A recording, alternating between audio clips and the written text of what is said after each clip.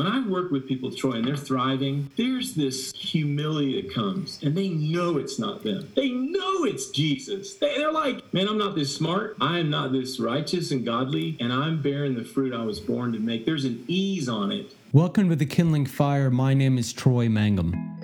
This podcast is here to advance the revolution Jesus started, a revolution of the free, the fire starters, the troublemakers, and the zealots.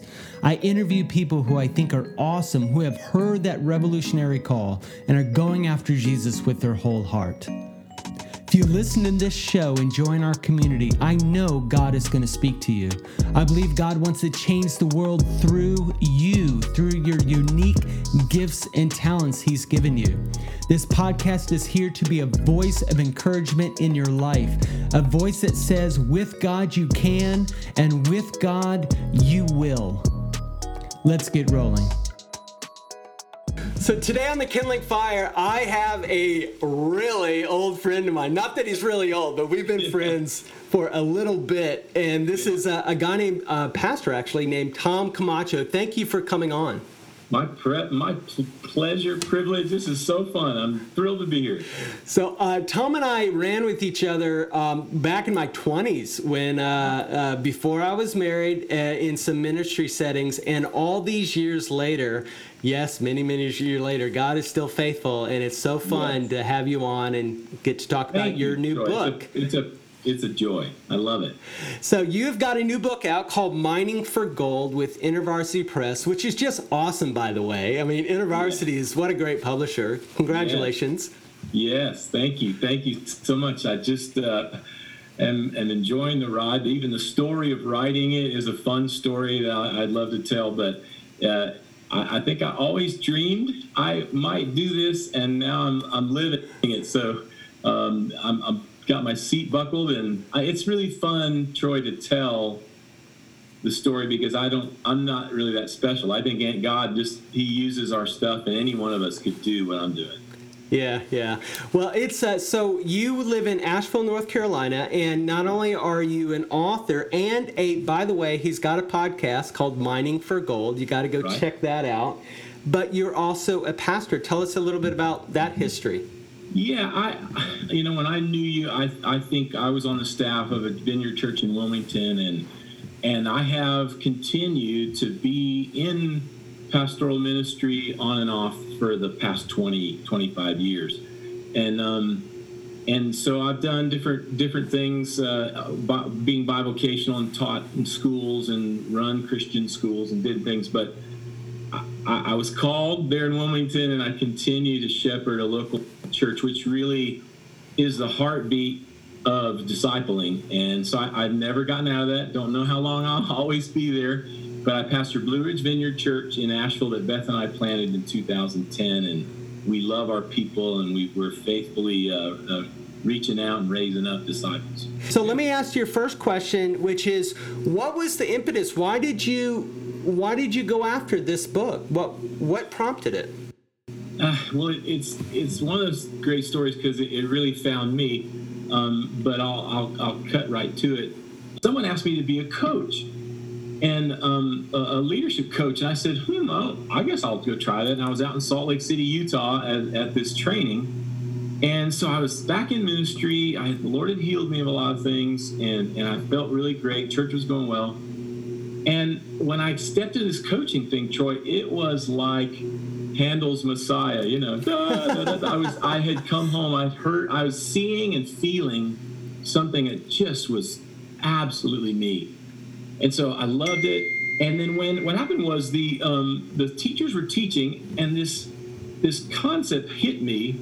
They were talking about how coaching helps leaders get clarity. And that whole thought just went, man, if there's anything I've lacked, if anything that's caused me to struggle, is I didn't even know who I was, what the real goal was, what my gifts were, and everything felt muddy to me. So I just tucked that away, started coaching, loved coaching, and eventually, because I was good at it, became the national coordinator of coaching for Vineyard USA all across the United States. Cool. So I'm digging it, I'm into it, I'm loving it, and that little thought never went away. And then we did it in England, and that's where this thing took off. I was doing some coach training and certifying some coaches over there. And I did this workshop, which is, we call it Empowering Leadership. And it's about the marriage of coaching and leadership. It's putting the principles of coaching into your everyday practice of leadership. Well, that thing, Troy, just was like a lightning bolt. It took off over there in England. And we've done it over there now, I don't know how many times. I'm getting ready to go back for another trip to do it. Well, in that, trying to make this brief, one of the leaders that I encountered there who was really struggling was in London. His name is Jason. He's a vineyard pastor. I started to work with him and help him with the principles that I wrote in the book. And he came alive. He was a seminary professor. He was a very gifted pastor, but he didn't have any clarity of who he was. He just did whatever he thought somebody wanted him to do. And I said, which is, I think, that's an occupational hazard for pastors. Totally. Yeah. It is. And I said, I'd make statements like, yeah, but that's not really you. And he'd look at me funny and he'd say, what do you mean? And he flew to the United States to spend 3 days with me after I'd worked with him in England. And during that 3 days, I mean, God really fell on him. The Holy Spirit met him. We mined for the gold in him, and it was like he was a transformed leader when he went back. So the next time I went to England, he said, I want you to meet somebody, and you got to capture what you did with me, because there's a million Jasons out there who need this, Tom. And literally, he introduced me to the head of publishing for InterVarsity.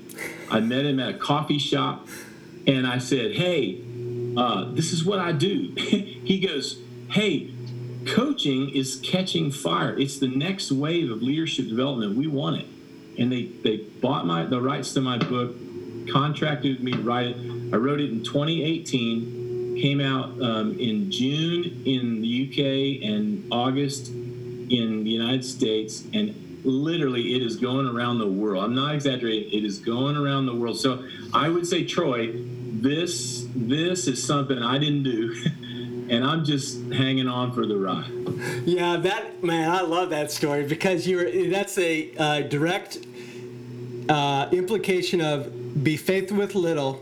That's it. Be faithful with little, and I will entrust you with more.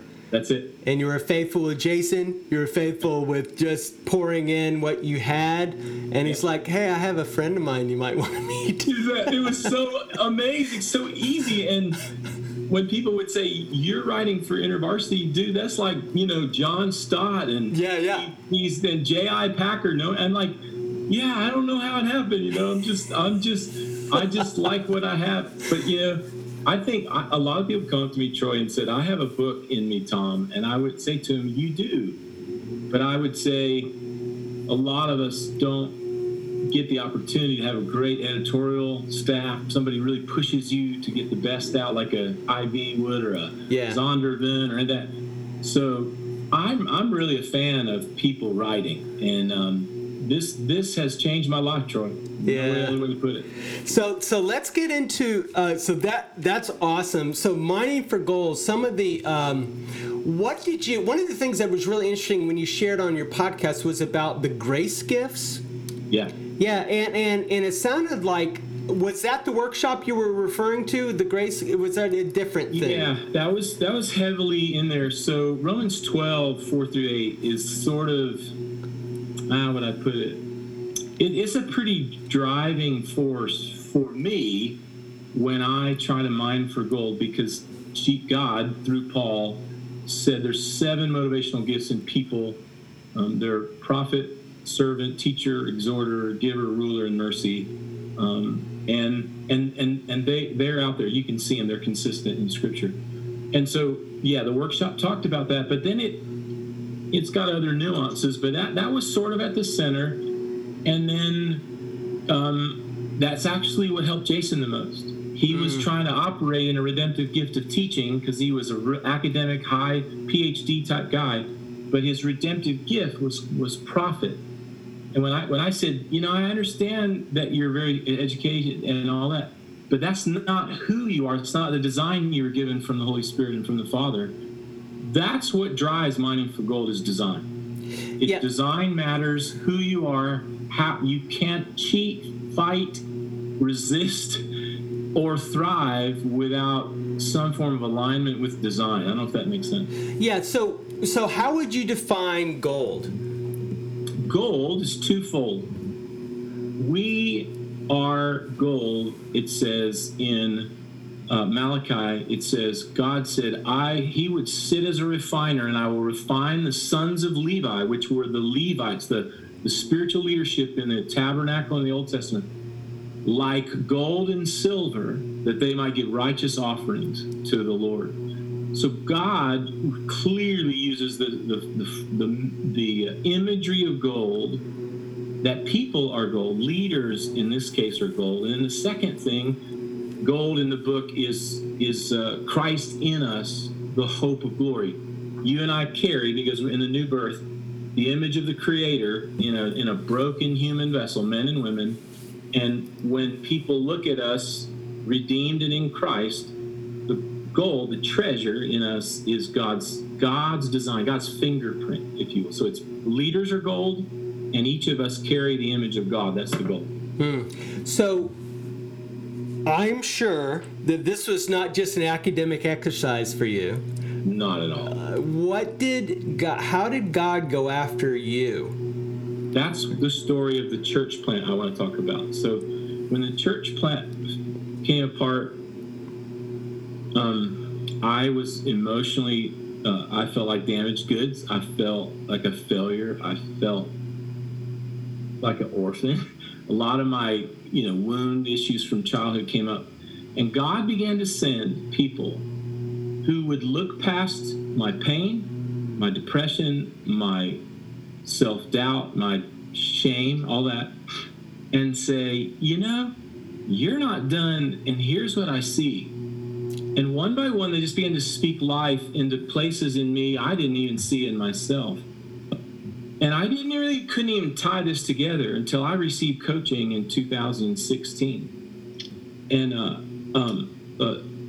all of a sudden, it was like, oh my gosh, people mined for the gold, the God image that I was carrying. And they drew it out. They said it.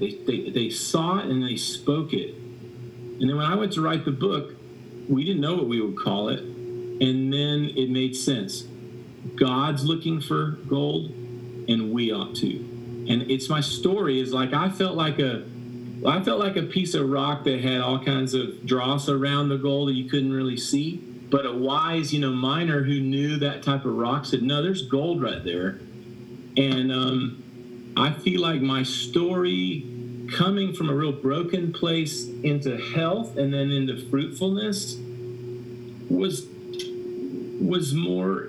it became a metaphor. It wasn't just me. Every single one of us has a similar pattern. We're not perfect. We do stuff that we shouldn't. We get kicked around by life. That doesn't change the goal. The goal is still there, whether we're emotionally down or people are hating us and we hate ourselves. The gold in Troy Mangum is there on your worst day. Yeah, man, that is so good. So, so I will bring out one point is that God, through community, called gold out. He did. And I've seen that pattern in community where so many people are afraid of community because it seems to be like, yeah, they're going to point out all my warts and my flaws that I'm already very self-aware of, so why go and expose that? Exactly. When in fact a godly community will say, no, I see God. They will. And it's not that you can never have a critical people who will point out flaws and feel their ministry is to be some kind of evaluator over your life. But that is not Paul or the New Testament's exhortation. It's to honor and to see value and to call out. As I use the whole imagery of Barnabas and the story of him seeing Paul when the whole Jerusalem group's like, we ain't using him. My dad or uncle or my sister were taken to prison or died with that dude. He's not going to join us. So Barnabas goes, no, there's gold in him. and literally put his whole like reputation on the line for who we read today. We don't read Barnabas, we read Paul. Yeah. And so that's a metaphor for me. Barnabas would be a metaphor, Troy, for mining for gold. Yeah. So let me ask you, what do you feel like you carry, from the Lord? And I'll ask you twofold. What do you carry from the Lord? And that design, I loved when you said you can't educate it out, you can't fight it, you can't do all these things, gymnastics to be somebody else. It's like a divine imprint. Fingerprint. It's a fingerprint. It's a divine imprint. So what was the question? I'm sorry, I'm not a very good host. I'm gonna give you 5 questions. Question is, what did God show you about yourself? So, as I began to be coached by a professional coach, a high-level leadership coach, we did assessments. We did Enneagram. We did Myers-Briggs. We did StrengthsFinder 2.0 and some DISC leadership tests. And he just basically showed me, held up to me the way that I'm wired and the way that I naturally lead. And I found I love connecting one-on-one and seeing and encouraging and calling out through coaching people's gifts. But even on top of that, I feel, I can't explain why, but I can see golden people by the Spirit. Even in their darkest, most broken place, I just say, Lord, who are they? What are you doing here? And he'll take scales off my eyes, and I can see treasure. I can see value. I can see worth. I can see the fruit that be born in the future in a person in their broken state. And it's like, I can't explain. It's like an anointing, but that's what I feel like I carry. And I had someone do that with me. And when they said, "You're wired this way, Tom, why would you try to be that over there? Why don't you just really accept, align time, work mostly in this design he's given you?" And when I did that, it was like wind hit my life and ministry sails. And I am loving what I do because it was what I have been designed to do. Does that make any sense? It makes total sense. So give me so let's say there's a listener who is starting on that discovery journey, and they're coming to that crossroads, and they're like, well, I mean, I love doing this, but here's all the reasons I'm not going to do it. How did you overcome those internal, like, well, I can't do what I really want to do? How did you overcome that? And that is a fantastic question. You're a very good host. So, oh, thank you very much. What's underneath that is someone which the book recognizes. I think we need helpers, we need coaches, we need mentors, we need people in our lives who will ask the tough questions of why if you recognize this is where you're gifted, you can't seem to get over to it. There's a number of reasons, and one is we carry these pictures of what success or ministry fruitfulness are. The favorite person we've heard on the radio or seen on YouTube or gone to a conference, and we take that projection on us. Let's say somebody wants to be like Andy Stanley, but you're not wired to be Andy Stanley, and you don't carry that, or you don't have that. We'll live these lives with someone else's script. And so he had to repeatedly say to me, yeah, you could do that, but that's not who you are. And then he would say, now what are you going to do? And I said, okay, the next time that comes up, which I hate and I'm terrible at, I'm going to let someone else do that, or I'm just not even going to try to do that and let that just go off the map. And I'm going to stay in this sweet spot. I call it a sweet spot. And I'm just going to farm this little plot of ground of my sweet spot. And I'm just going to develop and work in that. It was little to much. Troy is faithful with that. And it has expanded to where I feel like it's bearing fruit far beyond anything I could have hoped. And what it really came down to is saying no in the areas that I'm terrible at and that I don't want to do. And I hate it. And saying yes more to what I'm called to. How did anybody respond negatively to that change in you?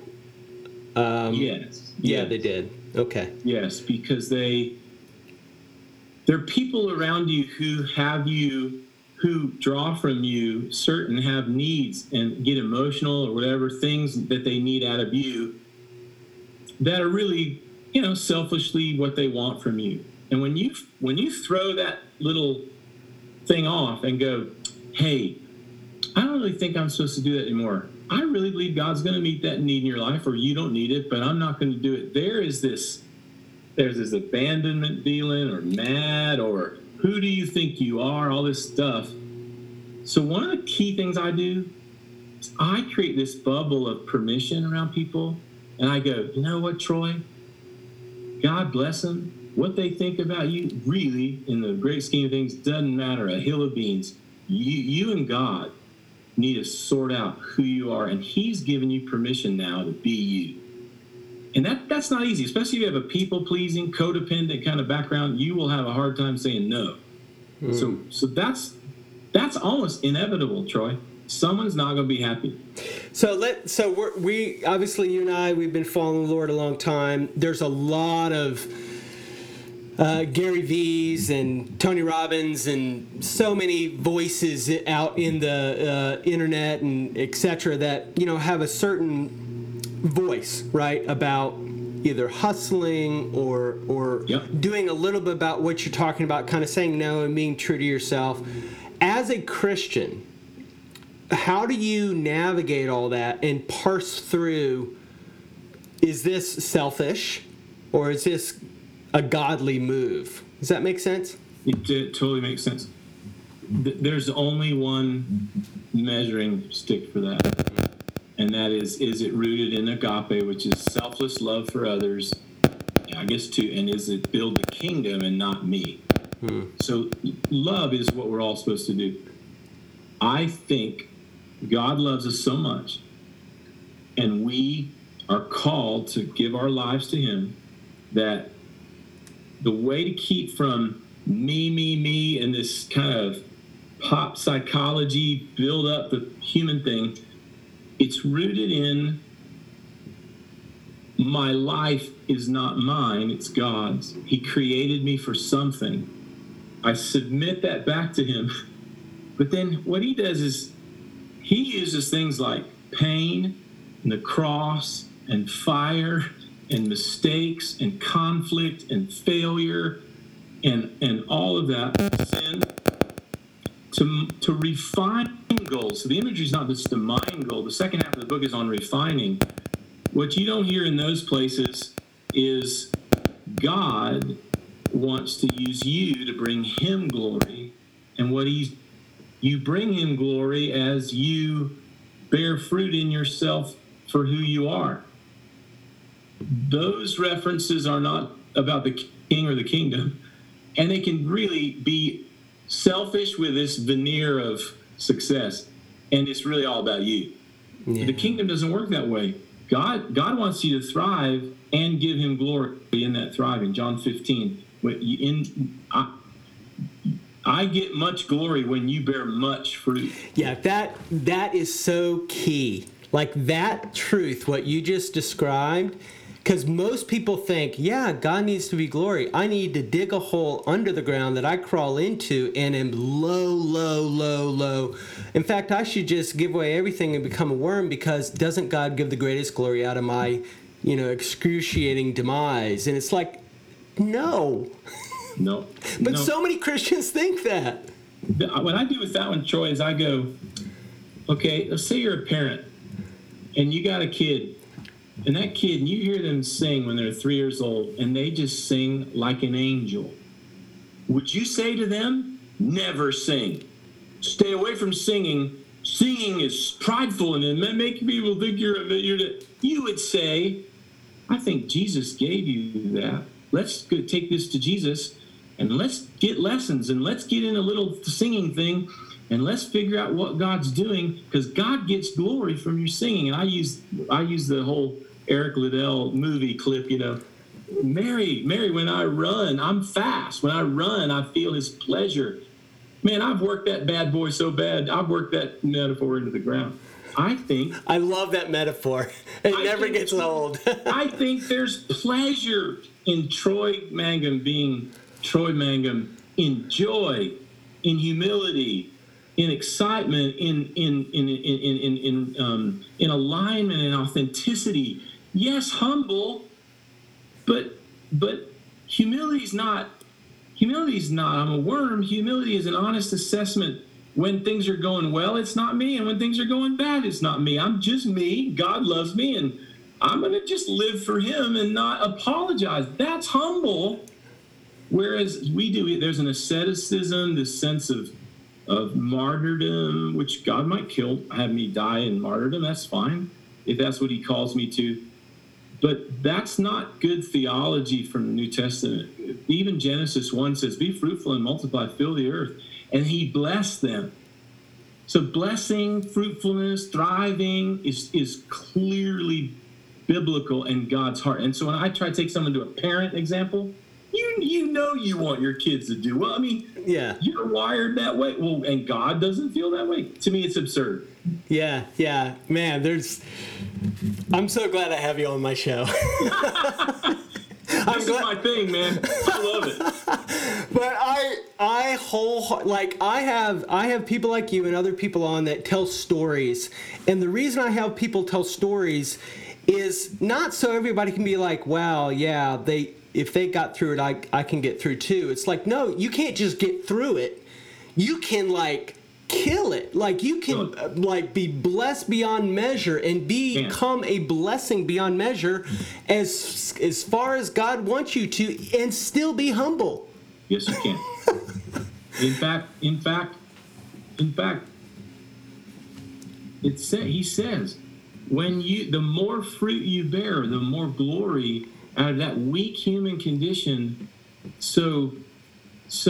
you'll get pushback there. I'm in theological circles with I spoke at Wheaton College just two weeks ago, and you can feel that sense of, if anybody pops up, everybody wants to pull everybody back down instead of celebrating as jealousy and different things. But there's even theology. Martin Luther wrestled with that extensively. That is me thriving somehow godly?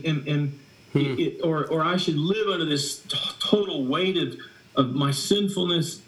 Then the gospel's not there. Then Christ didn't set us completely free. So yes, we have a treasure in an earthen vessel and there's flesh. But when I work with people, Troy, and they're thriving, there's this humility that comes, and they know it's not them. They know it's Jesus. They're like, man, I'm not this smart. I am not this righteous and godly, yet he loves me, and I'm bearing the fruit I was born to make. There's an ease on it. I find it supernatural. I've heard one of the greatest signs of holiness, which a lot of times people that have that kind of asceticism, it's about holiness and giving God his due and his right, and where are you in that? You're not holy, so give him everything. One of the greatest signs of holiness is joy. And one of the big things they lack is the smile, is the ease, is the joy. And it's like, that's the fruit of the Spirit. Do you have it? Yeah. Yeah. And you know what? People who don't align their work life with their design lack a lot of joy. That's the because truth. I don't like doing this. I've had denominational leaders who could do almost any form of ministry and were fruitful in areas over here, but there was no joy in it. And I just helped them say, well, let's just move over. Where's joy? And they move the needle over. And at one level, there's like, I don't know if I can do this. And they move over to their joy spot and let someone do that one over there. And life's good, man. I could do this forever. I could talk about this forever. There's power when we align with our design.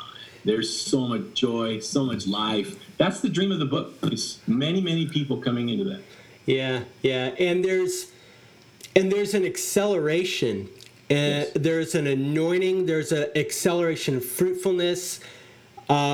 It's so fun, but it almost feels bad. It feels like, and maybe it's my own struggle. Maybe you need to coach me. It's like you're like, in following Jesus, you pursue your greatest joy, which is Him and you, wherever that is. But there's like, can it really be that good?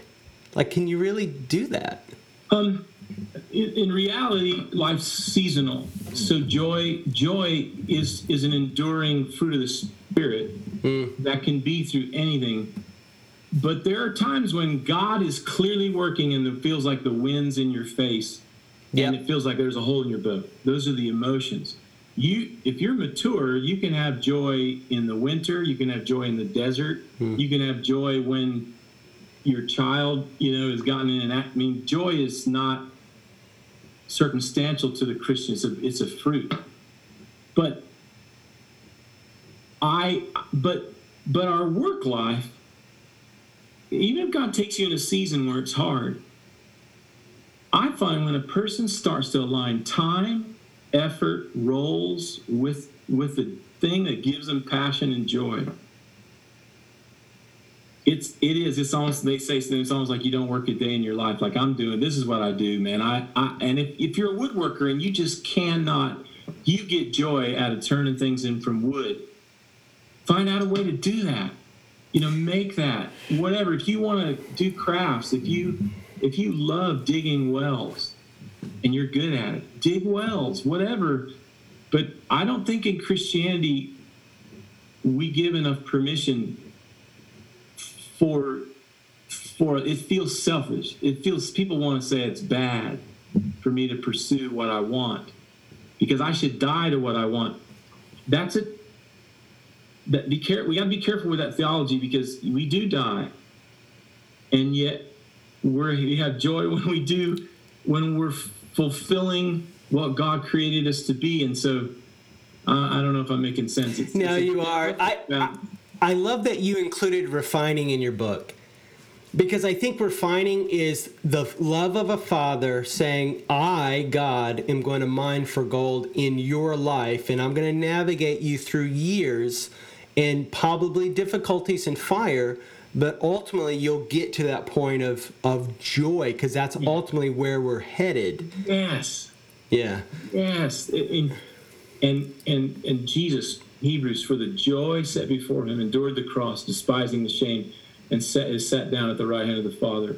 Joy is the Father's desire for sons and daughters. And you can always be confident, regardless of how anything feels. Love is in what God is doing, even if it's refining. Refining is still love. And I say a lot of times, pain's not the enemy. The enemy's the enemy. Lies are the enemy. Deception's the enemy. And so there is I can tell you have a revelation of joy, Troy. Please spread that. It's rare. It's rare. Look, I maybe it's rubbing off for my wife, but I mean, it's like, look, I have been through sorrow upon sorrow, right? Yeah. At my own hand, and I have joy today because I know a God that thwarted me, frustrated me, put me through the fire, yep. Did all these things in my life. And I always thought, I'm never going to get ahead. Nothing ever is going to go right for me. When now I've lived long enough to say, oh, that's what you were doing. Yes. And one of those things that he did was give me an amazing family. Yeah. And all the time I was, trying to jump off cliffs and do all kinds of crazy stuff. And God was like, no, you're not doing that. You just go to work and come back home and just stay the course. And I'm like, this is boring. Yeah. But God has given me my greatest joy in saying, you see how much I've invested for you to build a home when you would have just squandered all of this? Wow. And it's like, yeah, I do see that. He goes, well, that's just part of what I was doing. So that's like one example of what you're saying. It took me 12 years for that to go through. Totally, yep. But I'm telling you what, thank God he said no to me. Thank God, because now I'm reaping the benefits of all that refining and stuff I didn't understand at the time. It's like, oh man, thank you, Jesus. It has become a really cool metaphor. It's a biblical metaphor that a lot of people can resonate with. That pain in refining is not wasted. It has a purpose. It's Peter saying that, no discipline feels good at the time, but afterwards it yields the peaceable fruit of righteousness. So pain, discipline, hardship, refining in the kingdom's never neutral. It's always for thriving. It's always for good. It's always for joy. It's always for better relationships, more stable life.